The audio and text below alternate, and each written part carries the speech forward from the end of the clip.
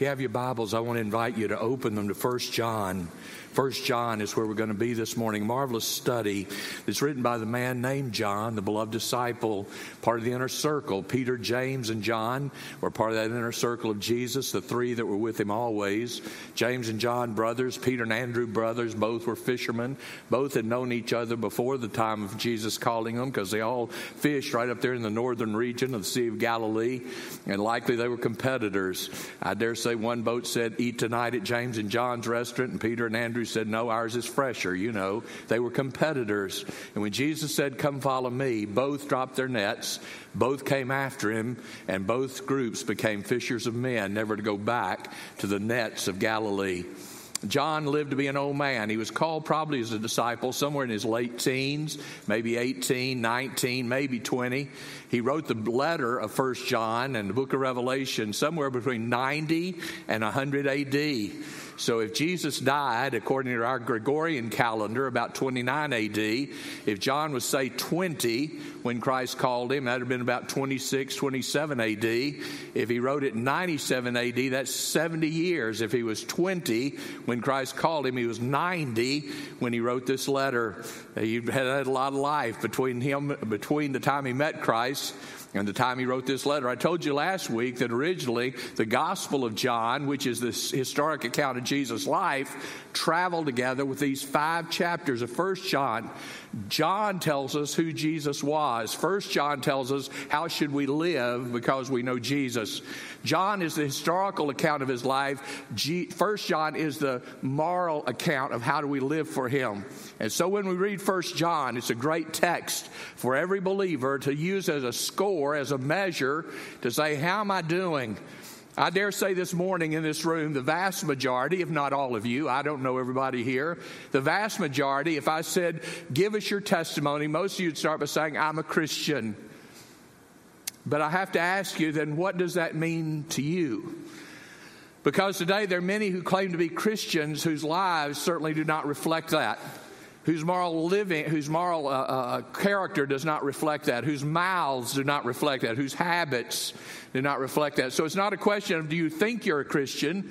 The question is, against the mirror of God's Word, as I look into the mirror of His Word, do I qualify to be a Christ follower?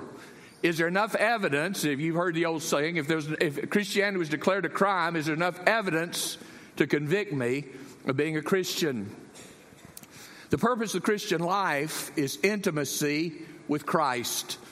We know He loves us. The Bible says He commended His love for us, and that while we were planning our next sin, while we were still sinning, while we were with a group saying, what do you want to do now to go against Christ?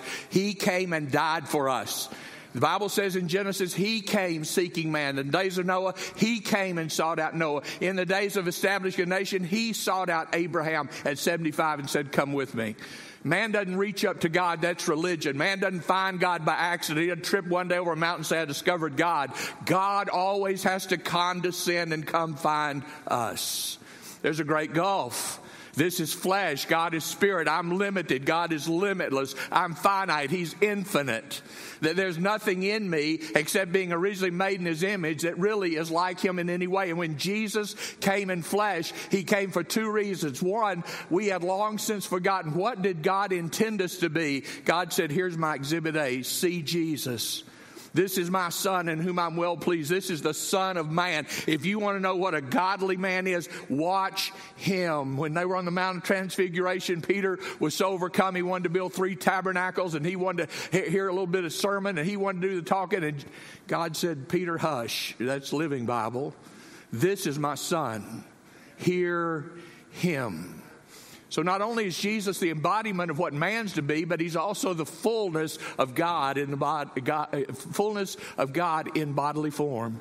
So if you want to know what God's like, you ought to study Jesus.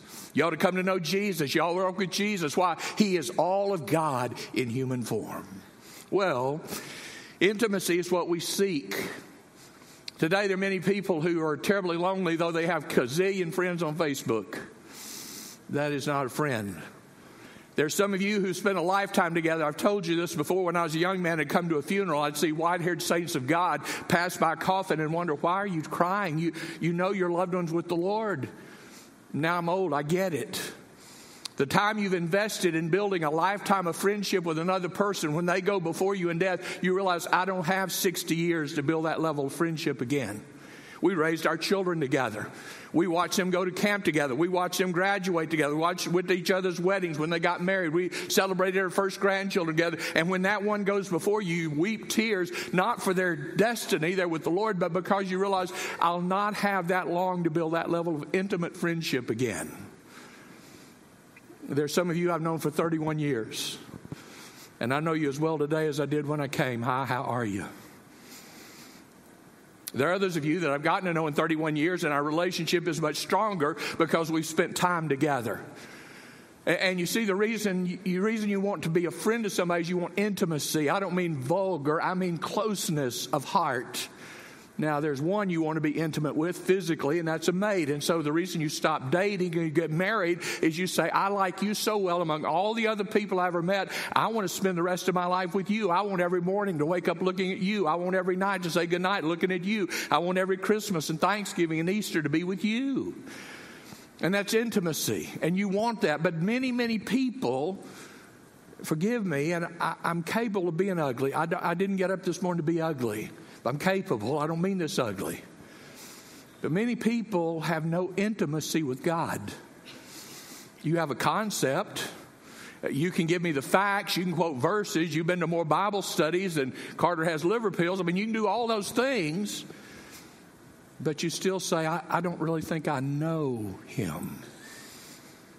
So I have to beg, it begs the question, are you truly... I'm asking honestly, and that's the text of the morning, are you truly a Christian, a Christ follower? Look with me in 1 John chapter 1. I want to begin with verse 3 of 1 John 1. We're going to look at verses 5 through 10, but 1 John chapter 1, verse 3. What we have seen and heard, now meaning of Jesus, he said we've seen the one who is from the beginning, Jesus. What we've seen and heard from Jesus, now that's what we tell you. So what's he saying? I didn't come up with a sermon, thought I'd write it down. He said, I got this directly from the mouth of the Son of God. Pretty good source. What we've seen and heard, that's what we're declaring to you so that you may have fellowship. There it is. What's the goal of Christianity? Intimacy with God. Fellowship with us. Well, how do we have that openly? Because we've had fellowship with the Father and with his Son, Jesus Christ. We are writing these things so our joy may be complete or be full. We talked last week about that word pleroma. It means absolutely overflowing. We're writing this to you so if you have fellowship with us and with God, our joy would be overflowing. So you pick up verse 5, and that's the text that we're going to begin today through verse 10. Now, this is the message, and if we had a Greek Bible, this would be an alliteration. Preachers have always loved to alliterate. The word message is really the word we get our word angel from. In Greek, the word message is angelia, A-N-G-E-L-I-A, angelia. So he's going to do a play on words here. This is the angelia we have heard from him, and we angelia to you. We've heard the message, and now we're giving the message away. We have angelia. We have the angelia, the message, and we have heard from him, and we angelia. We're giving it away to you. Here it is. God is light. There is absolutely no darkness in him. Now there's 5 things he's going to say. 3 if we says, 2 that are other. Verse 6. If we say we have fellowship with him and we walk in darkness, we're liars. And we are not practicing. That's what sets a Christian apart. Not what do you know, what are you doing? He says if we say we're in the light, but we're walking in darkness, we are liars and we're not practicing the truth. Verse 7, but if, here it is again, not if we say, second if we walk in the light, as he himself is in the light, we have fellowship with one another. There's that intimacy again. You can't have fellowship in a church, a marriage, a friendship. If Christ is not in the heart, you'll disintegrate. If we walk in the light as he himself is in the light, we have fellowship with one another. How is that possible? Because the blood of Jesus, his Son, cleanses us from all sin. Verse 8, the third if. Verse 8, if we say I don't have any sin. We have no sin. We are deceiving ourselves, and the truth is not in us. Verse 9, fourth if.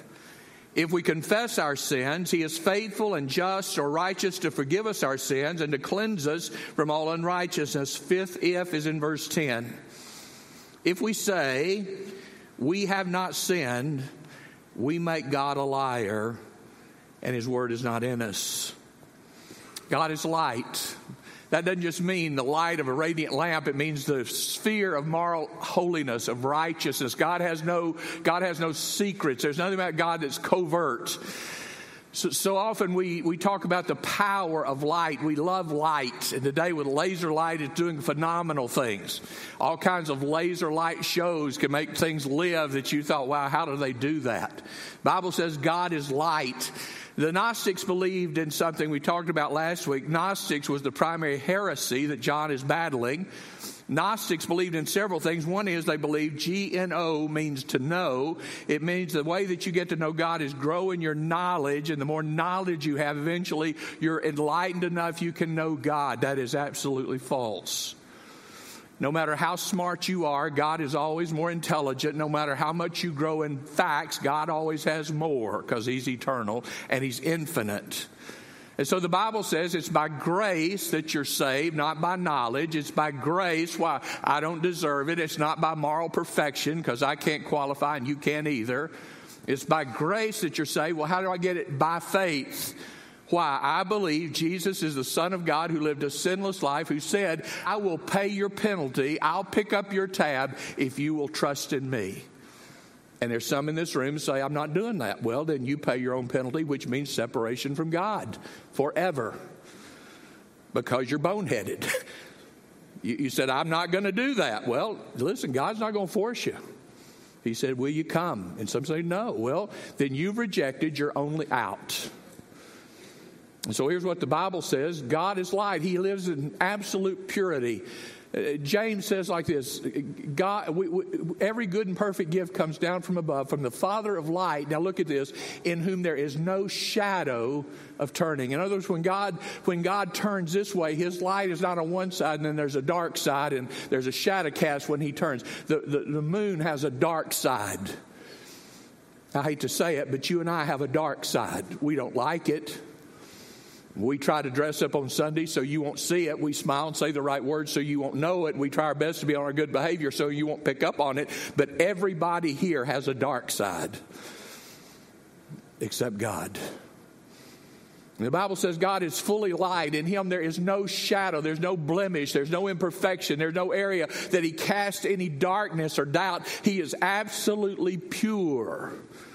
Most of us are more concerned with our water than we are our relationship with God. We wouldn't dare drink water that was contaminated, but we don't really care what we see or what we say or what we think. And yet we say, but I'm a Christian. We let all kinds of things come into us that are impure, and we feed on it. The Bible said God is light. Now, there are many today who are Gnostics. You don't know you are, but you're Gnostic. Here's what Gnostics said. They had a belief called dualism. Here's what they said. We have some in the church. Brother Nick, when I sin, it's just my body. It's not my spirit. My spirit's pure. It belongs to God. Now, I know my sin. I know my flesh is weak, and I do things I shouldn't, but my spirit's pure. In other words, you believe there's a split down your life.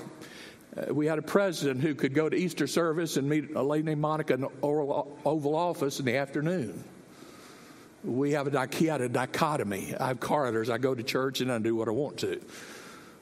We have people in church that do that. It says, my body's evil, but my spirit's pure. So if I sin, I'm not really affected. The spirit belongs to God, but He knows me. So when I do evil, He's not surprised. And He knows that. He just kind of like a grandfather, the winks and goes on. You're mistaken. God does not snicker at sin. Check out Noah's day. Check out Sodom and Gomorrah. Check out Isaiah 6 when he said, I'm a man of unclean lips, and God cauterized his mouth with a hot coal. Does that sound like that's funny? Look at Calvary. Do you think God really thinks sin is amusing? The Bible said God is light. God does not have any blemish, and He does not put up with sin. God is holy, holy, holy. The Bible says God is light. Do you remember how many times in Scripture it talks about the light of God? The Bible says in the beginning, what was the first thing God created? Let there be what? Light. His nature manifested. Moses at Sinai, the Bible says when he came down and met with Moses for 40 days, when Moses came down, the people looked away. They said, put on a veil. We can't stand to look at you. You know, so many times people say, I've been praying. Well, if you have, you don't have to brag about it. But when you've been praying, your life begins to reflect the one you've been talking to.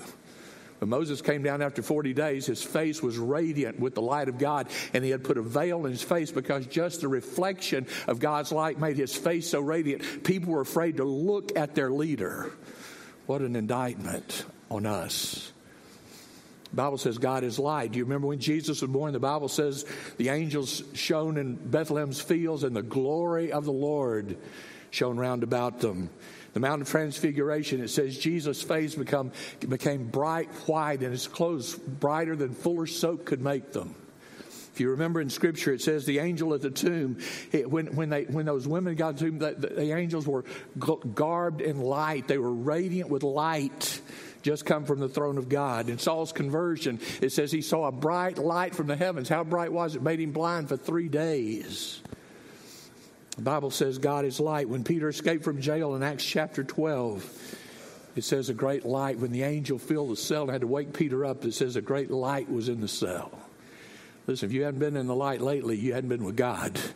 I'm not talking about this kind of light. I mean, if you've not been where you literally felt everything in your soul exposed to the point you couldn't stand it till you confessed and got clean so that you could enjoy being in the presence of God, you hadn't been with him in a long time.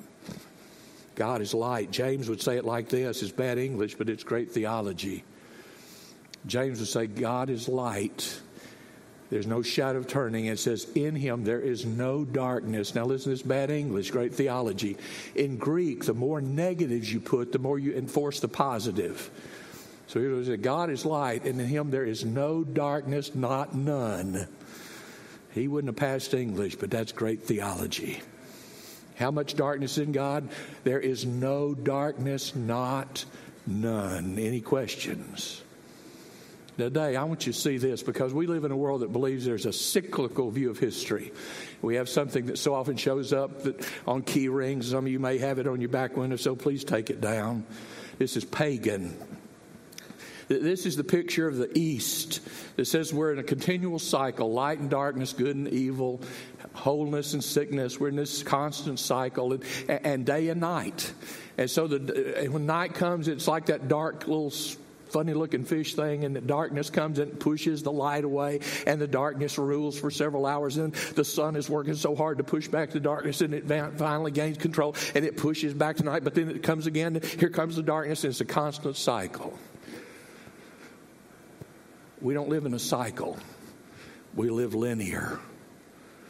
In the beginning, God created. At the cross, God redeemed. And at the end, God is coming to get us. That is not a circle. This was made popular in The Lion King. The Circle of Life. We paid good money to go see that. Pure Middle Eastern propaganda. We're not in a circle.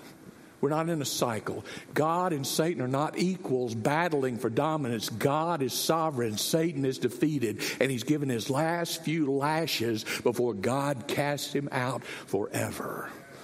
We're not in a battle. When Jesus shouted at the cross, it is finished, you can put that in the bank. It is finished. He's done. And so if you're being held captive, a prisoner of war by the dark side, you ought to realize you don't have to live there. Your redemption has come, and you can be free.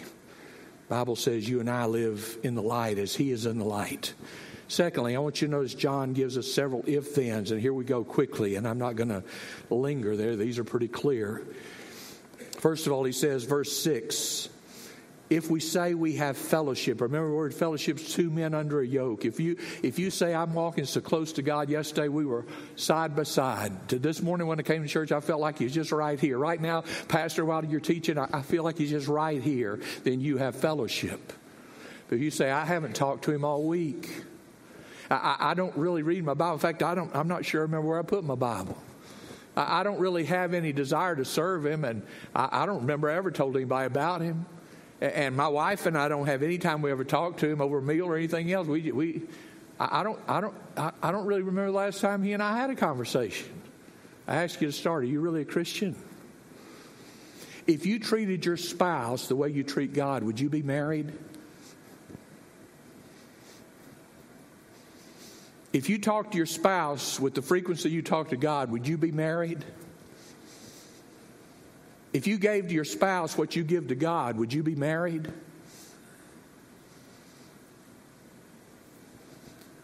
Here's what he said.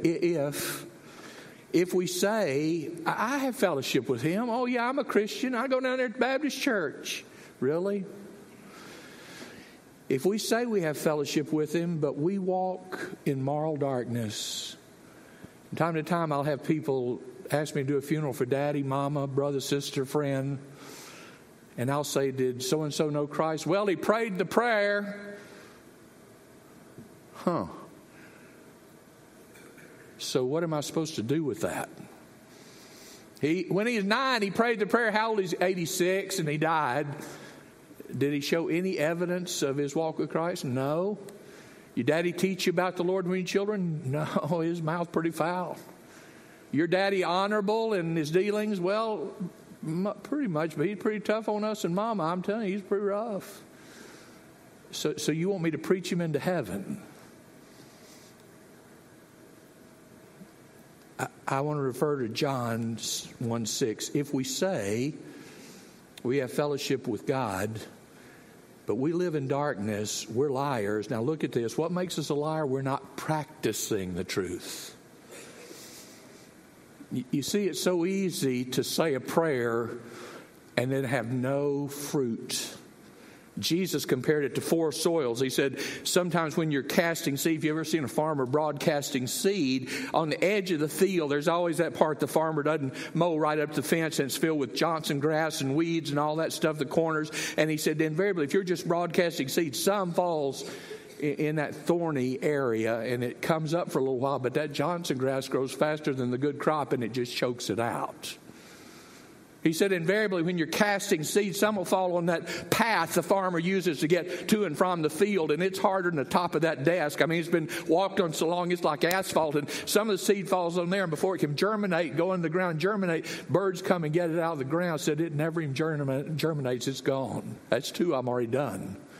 And sometimes you cast a seed on soil, but it comes up and it's like western Oklahoma. It doesn't get rain in the proper time. It's just hot. So it comes up. But boy, the heat of the sun is such that poor little young plant just withers and dies because there wasn't any moisture. That's 3 out of the 4 that got a chance at the seed and are not his. No fruit. The 4th one, it said, fell on good soil. So where's the problem? Not with the seed. Seed's good seed. Not was I exposed to it. You're in church today. You know what it takes to be saved. You do. If not, you're going to know in a minute. So if the soil is bad, then the seed can't work in bad soil. Sometimes people's hearts aren't ready and willing. So the Bible says when he cast that seed, some fell on rocky soil, some fell in the weeds and thickets, some fell in the soil, but it was so hot with the cares of life, it withered and died. But there's that 4th soil, 1 out of 4 germinated and took root and bore seed. And said some fell on good soil and it bore an abundant crop. That's those that really know him. It used to trouble me when so few people would come to know Christ until I realized in Jesus' parable only 25% that had a chance really did it. He says, if we say, I didn't say it, John says, if we say we have fellowship with him, but we walk, what does walk mean? It means a constancy. I'm trying more and more to walk because I need to. And I don't say in the evenings, I'm going to count today, I'm going to just say I walked and I think that'll count. No. Well, I walked yesterday. I think that's enough probably for the week. No. See, if I'm going to be a walker, I got to walk what? Every day. And by the way, there are no shortcuts. When you're walking, You can't say, well, I'm going to let each step count for 3 and say I walk a greater distance, but I'm really going to walk a third of the distance. No. See, it's not. Some of you say, I'm a Christian. How, are you walking with Christ? Well, at 9, I came down front and I was baptized, and you're how old? 78. And that's your whole testimony. You lived your whole life, and your only point of knowing Christ when you stand before Him is, at 9, I prayed the prayer. God help us. It says if we walk, what does that mean? Constancy, consistency, diligence, discipline. If we walk in darkness, we're lying. If we have fellowship with Him and walk in darkness, we're lying, and we're not practicing daily the truth. But if we walk in the light, why? That's where He is. These people live in darkness and say, well, now you understand, I don't think God's going to hold me accountable. I didn't find any exceptions in the footnotes. Did you? I don't think God meant that. Well, it's amazing. Christianity for centuries says that's what He meant. Where did you get the revelation? Because I want to. Oh. I can tell a police officer, I didn't know it was a 60-mile zone when I was going 112. I thought it's surely 100. You think he's going to say, that's all right, Nick, you're a preacher, we understand dumb. We know that. You think? No. I can plead ignorance, but he's going to cuff me and take me away just like I pleaded guilty. Here's what it says. If we walk in the light, as He's in the light, guess what? We have fellowship with each other, and we have fellowship with His Son who cleanses. What does that mean? You ever known a church get to the point they hated each other, and one side sit on this side and one on the other, and buddy, you come in, it's just, bless me, I dare you look. And then they sing, He is Lord. Oh, how I love Jesus. What a mockery. Maybe that's why marriages are in such trouble. We're not walking in the light as He is in the light. Because if we walk in the light, His blood cleanses us from all sin, and we have fellowship with Him and with each other. And the more we have the vertical fellowship with Him, the more we love each other. I can't tell you the number of times in 47 years of preaching, somebody'd come to know Christ, and I'd see him the next week and say, Brother Nick, it's just amazing. I have fallen in love with my wife and my job and my friends. It's like everything's changed. Well, that's what He said He'd do. Old things are going to pass away. Do you have a BC before Christ?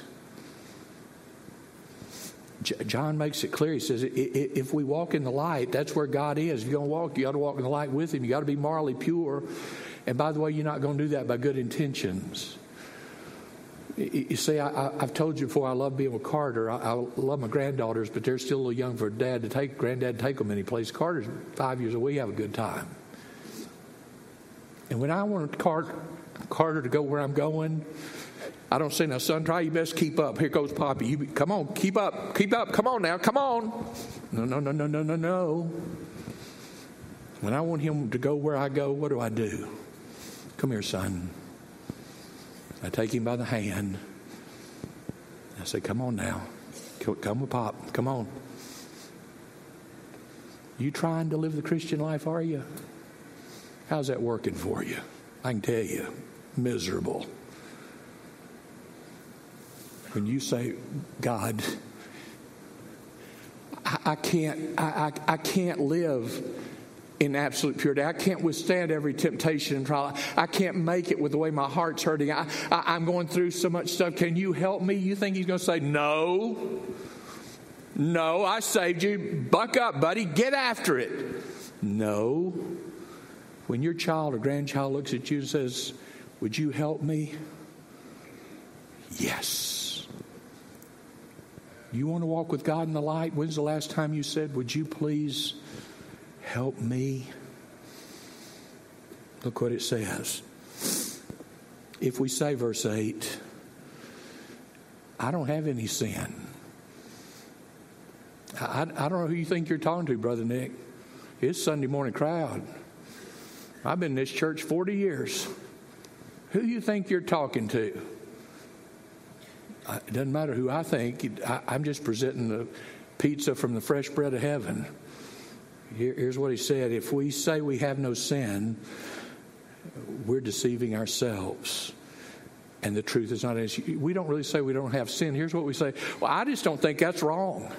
You know, we've changed so much in the church. Today we've accepted so much. There's not much sin left, is there? I mean, if we start tearing out pages of the Bible that used to be sin, not sin now, our Bible's going to go down to a mini version, isn't it? We got to have a book of tweets because we've changed so much. I don't think that's so bad. Our favorite Hebrew word. That's not so bad. That's not so bad. Do you think a coach wants to have a player that spends all his time in practice? The coach says, come on now. You say, that wasn't so bad. I did pretty good on that block. You think he's going to play Friday night or Saturday? Why do we tell God, God, I don't like your set of laws. No other gods before me. You know I like you, but not enough to follow you every week. I mean, a good night, you got to have a life. I can't live that way. Are you a Christian? God, you don't really expect me to give my money. I mean, you know how hard I work for that money? You don't expect me, you shall have no other gods before me. That means a tithe is mine. Whoa. Yeah, that was in the Old Testament. Oh. And so grace is less expensive. It cost Jesus his son than a tenth of your income.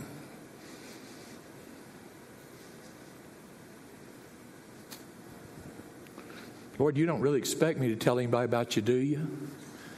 Do you? Did you see Joseph Habedank standing here a minute ago?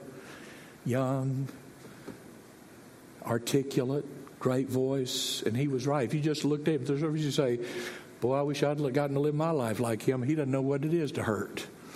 You ever been addicted to something? Some of you are now.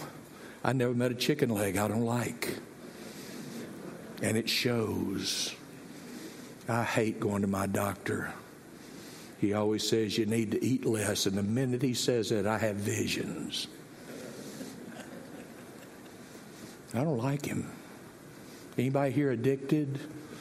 Any of you men addicted to sights you ought not be seeing? Any of you women addicted to talking about things you ought not talk about?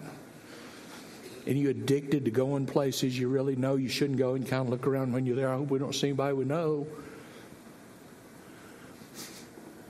If we say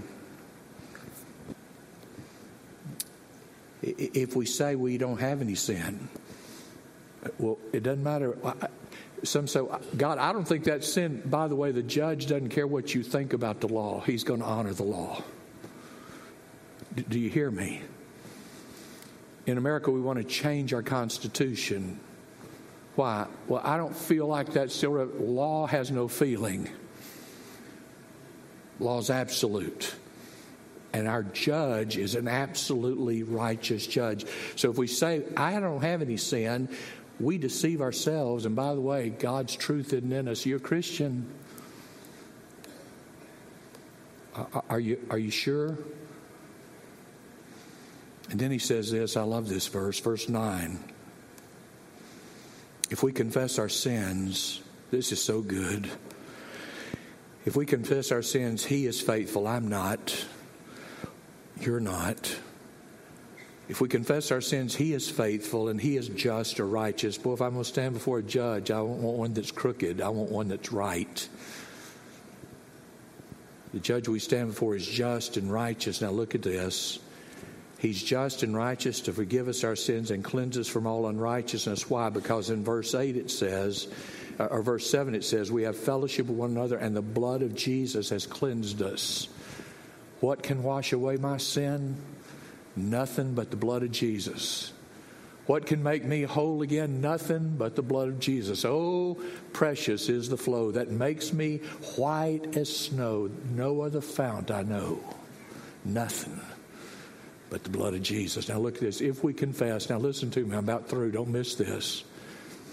Confession doesn't mean, oh, boy, I'm going to be caught and Janine's going to kill me if she finds out. Boy, I got to get this right. I've seen people come down the aisle, they'll kneel and they'll squall. Carry on before people, pray with. And I think what happened, they said, I hope my wife doesn't find out. You're not sorry for your sin. You're just trying to avoid the punishment. What's that called? Repentance? Remorse. I'm about to be caught. I don't want to be caught. And so if I look like I'm really sorry before she finds out, maybe when I tell her that's why I was at the altar, I just knew you're going to find out and I couldn't stand it. Did it dawn on you sinned against God? Does that bother you in the least? When David committed sin with Bathsheba, you know what he said? Strangest statement. Against thee and thee only. Pardon me? Against thee and thee only have I sinned. You committed adultery with a woman? You had her husband killed? Have you forgotten them? No. But what I did to God as the King of Israel makes what I did to them pale by comparison. I offended a holy God who put me in power as a leader to lead his people in righteousness. Oh God, please don't take your spirit from me. You're a Christian? What does confess mean? It's from two Greek words. Homo means same. Homo, logeo. Logos means word.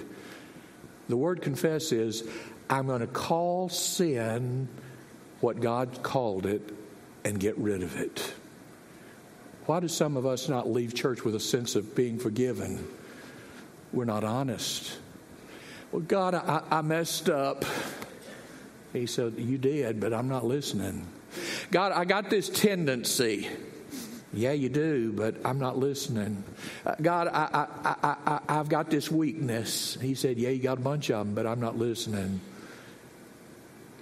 Do you remember when your mama would catch you doing something you shouldn't do?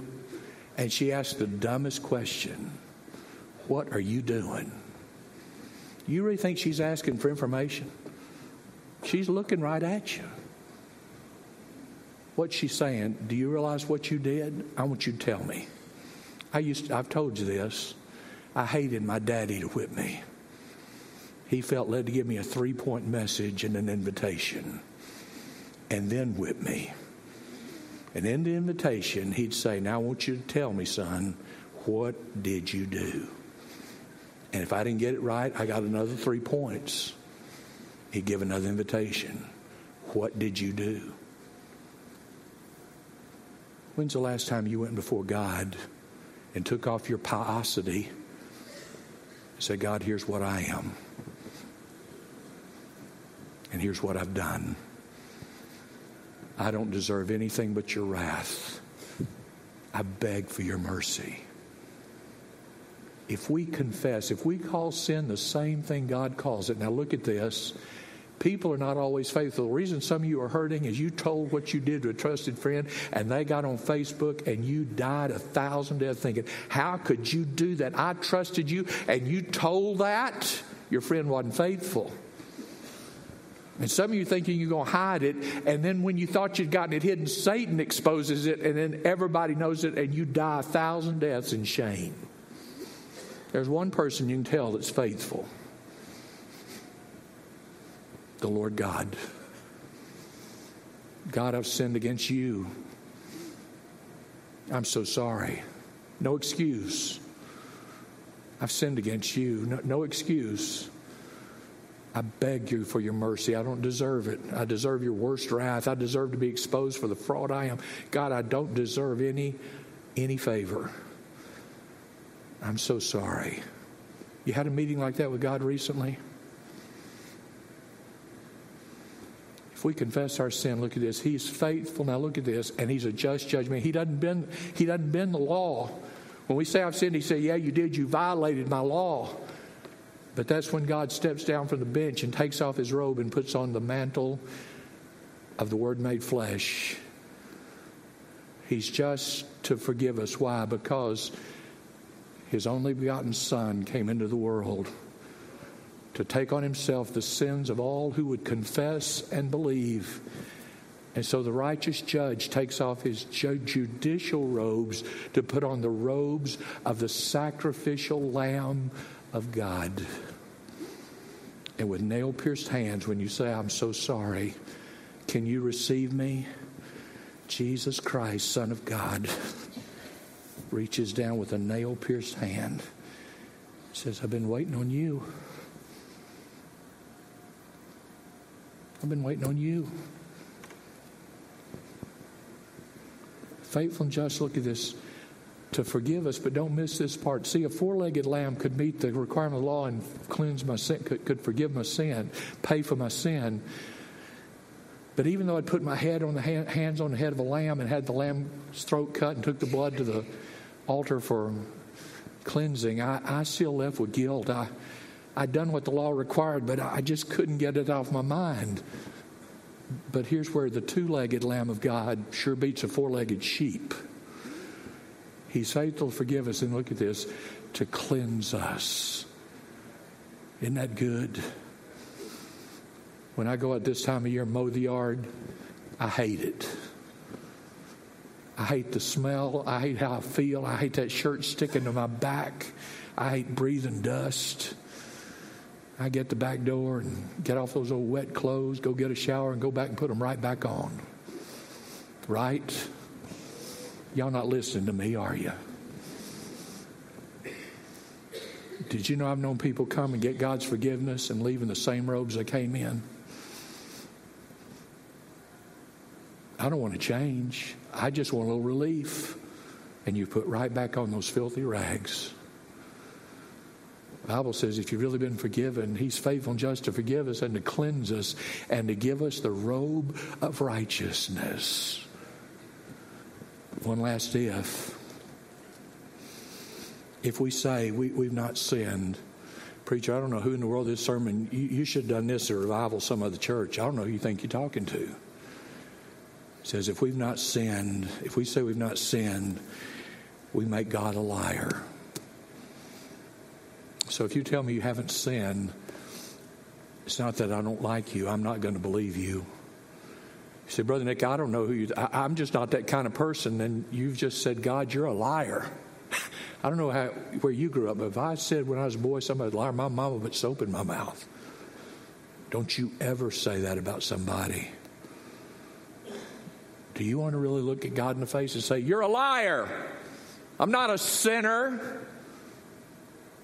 The altar's open. You can come in a minute and shout it. But when you do, it's a reflection on you, not on Him. You a Christian? You sure? Enough evidence to convict? For as we say, we walk in the light. As He is in the light, we have intimate fellowship with Him and with each other. But if we say we walk in the light and live in darkness, we're a liar. And we make Him a liar because we are not practicing the truth. In just a moment, I'm going to give you the opportunity to do something about where you stand. If you're a Christian in good standing, then you can thank God for His mercy. If you're a Christian who needs to recommit your life to Christ because the cares of this world have choked out your joy, the altar's open. If you're one present who say, Brother Nick, I'm not a Christian. I don't have to be convinced. I'm not a Christian. I'm going to ask you in a minute, would you come? Pastors will be here in the front. I'm going to ask you today to be bold enough to finally say, Brother Nick, I've put it off too long. You don't have to convince me. I know I am not a Christian. I don't know Him. I don't know Him. Listen, I'd not rather you admit it today than to die and stand in eternity and hear Him say, I don't know you. Do you know Him? If not, I want you to come in a minute and say to a pastor, I need Jesus. Maybe some in the room say, I know Him, Brother Nick, but I've never followed Him in baptism. So basically, you're ashamed of Him. If you won't confess Him in a church, we don't have to wonder if you're going to confess Him out in the world. Have you ever taken that step of baptism to say, I'm not ashamed, to show that He washed away my sins and raised me to a new life?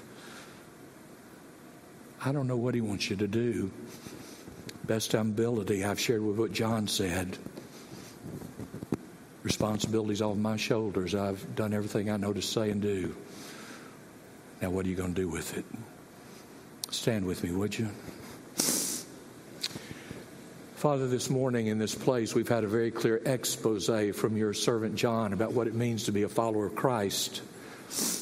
We can pretend and wear masks and go through the games and the motion, and so often what we call normal Christianity is so anemic it doesn't offend or empower anybody. You didn't ask us if we're Baptists. You didn't ask us if we're members of a church. You didn't say, are you good people? You said, are you like your Heavenly Father? Because if we walk in intimacy and closeness and fellowship with God, then we're going to take up the attributes of the one we've been with most often. I believe there's some in the room who say, Brother Nick, years ago I could say I did walk with God, but that's been a long time ago. Then you need to come this morning and come home to Jesus in open confession and ask Him to restore the joy of your salvation if you're truly a Christian. Some of you may say, Brother Nick, all my life I've wrestled. I'm not really sure that I know Him. Listen, please don't waste eternity. If you say, I don't know that I know Him, would you come this morning and give Him your heart and give Him your life? Listen, He's coming after you. It's not a question of does He want fellowship with us. All the ifs are about us. If we say, if we do, it's about us. He's made it clear what His desire. He desires us and to know us. So the burden now is on us. What are you going to do with Him? I ask you today, let Him into your life. The altar's open. Father, I pray You'll speak to our hearts. Draw people to Yourself. Help us not to resist You, but help us to draw near to You. In Jesus' name, amen.